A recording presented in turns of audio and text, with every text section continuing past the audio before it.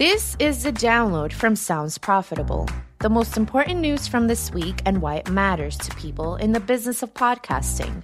I'm Manuela Bedoya. And I am Shreya Sharma.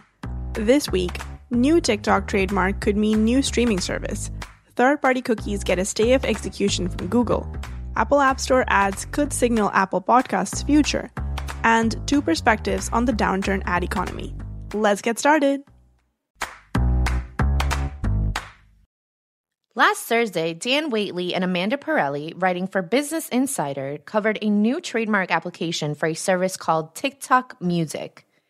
As the simplistic name suggests, TikTok parent company ByteDance could be looking to branch the TikTok brand out beyond its current relationship to music and create a fully fledged streaming platform. Quoting the article, the idea that ByteDance would launch a standalone TikTok music streaming service in the U.S. to compete with players like Spotify and Apple Music isn't unfounded. It already runs a streaming app called Resso in 3 markets, India, Brazil, and Indonesia, that has been grabbing market share from other streamers in the past year. End quote. While nothing has been formally announced or set in stone, the sources Pirelli and Whately contacted for the story suggest it's highly unlikely ByteDance would file such a trademark. Filing in the US and Australia wouldn't happen without a strong chance the company meant for it to come to fruition. Then there's the matter of this move making perfect sense for TikTok. Why cover this on the download? Well, in addition to the general fact TikTok is slowly devouring the online world, it's coming for audio specifically in the trademark application lists. Among other things, the proposed new app's ability to stream, quote-unquote, downloadable mobile applications providing podcast and radio broadcast content. What remains to be seen is what the TikTok version of a podcast will be.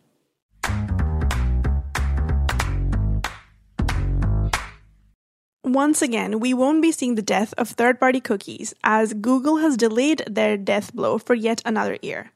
Last Wednesday, The Verge's Richard Lawler covered the story in the article titled, Google Delays Blocking Third-Party Cookies Again, now targeting late 2024. Quote, the plan is to expand the group of Chrome users who have Privacy Sandbox APIs enabled to millions of users globally, starting in August, then gradually opt more people in throughout the rest of the year and into 2023, giving the publishers and developers of these sites time to find out how the technology works before the APIs are generally available by Q3 of 2023. End quote. With this second delay, third-party cookies are becoming the shoe that refuses to drop in advertising.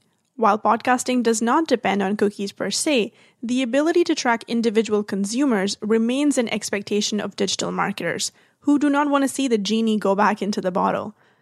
If it does, podcasts are on equal footing with mobile and web ads, and all will have to do the work to target the right consumers.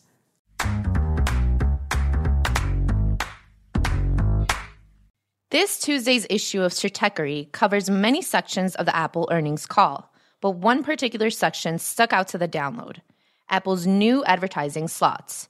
The new slots are detailed by 9to5 Mac's Chance Miller. Quote, Apple is expanding its advertising business and adding 2 new ad slots to the App Store. Currently, the App Store has 2 ad slots, one on the main search tab and one in the search results. The 2 new App Store ads announced today will bring advertisement to the App Store Today homepage, as well as to individual app pages. End quote. While the App Store and Apple Podcasts are different services, this change could signal a shift in the winds over in the podcasting world. Currently, there are no ads in Apple Podcasts. Apple also puts considerable time into featuring podcasts in places ads would normally appear at no charge. Years of careful curation and optimal placement have caused those spots to become incredibly coveted. By making some of those spaces available for purchase, through search or the homepage, or even on pages for other podcasts, Apple would unlock a large revenue opportunity for themselves outside of subscriptions and provide a new for-pay opportunity for podcast promotion.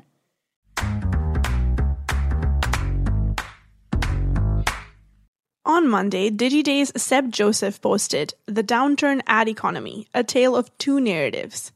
Quote, there are 2 competing narratives on advertising at the moment.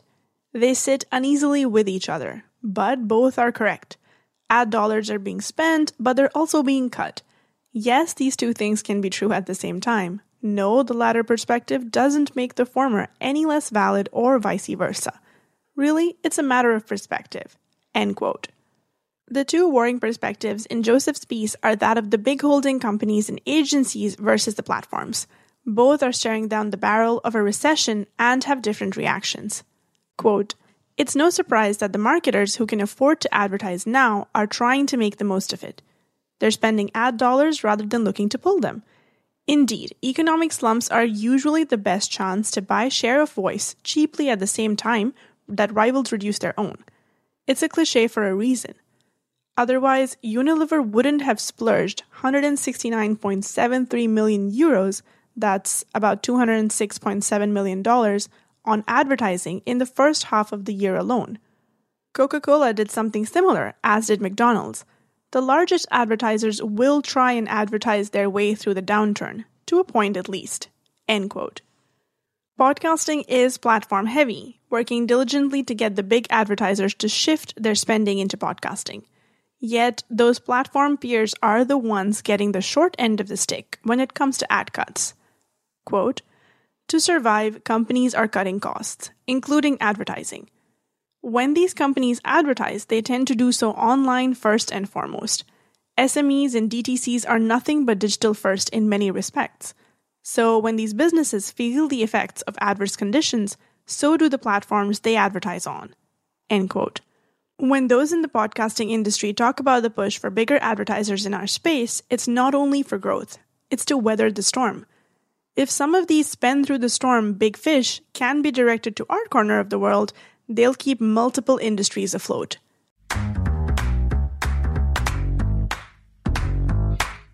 Finally, it's time for our semi-regular roundup of articles we're calling Quick Hits. These are articles that didn't quite make the cut for today's episode, but are still worth including in your weekend reading. This week's 4 great reads are: first, Google begins interest group-based ad experiment by Laurie Sullivan. Google is testing grouping users into interest groups.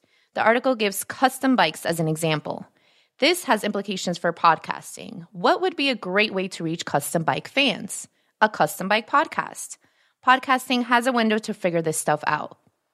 Clear your calendars for the afternoon of August 16th as the Latino Podcast Listener Report 2022 is coming your way.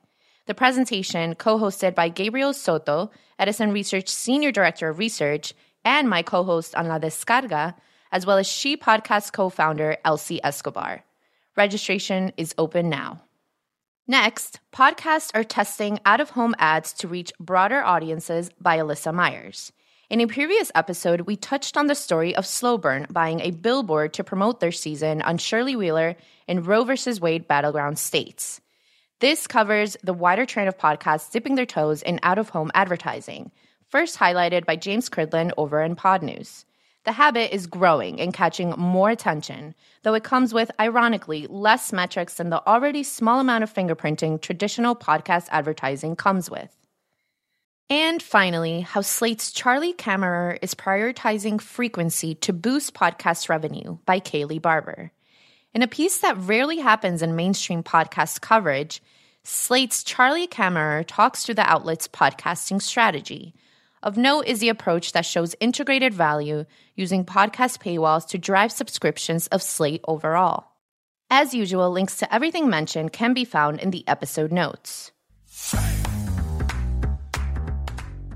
And that was the download from Sounds Profitable. I know we went through these fast, so be sure to check out the links to every article mentioned right in your podcast listening app or on soundsprofitable.com/thedownload.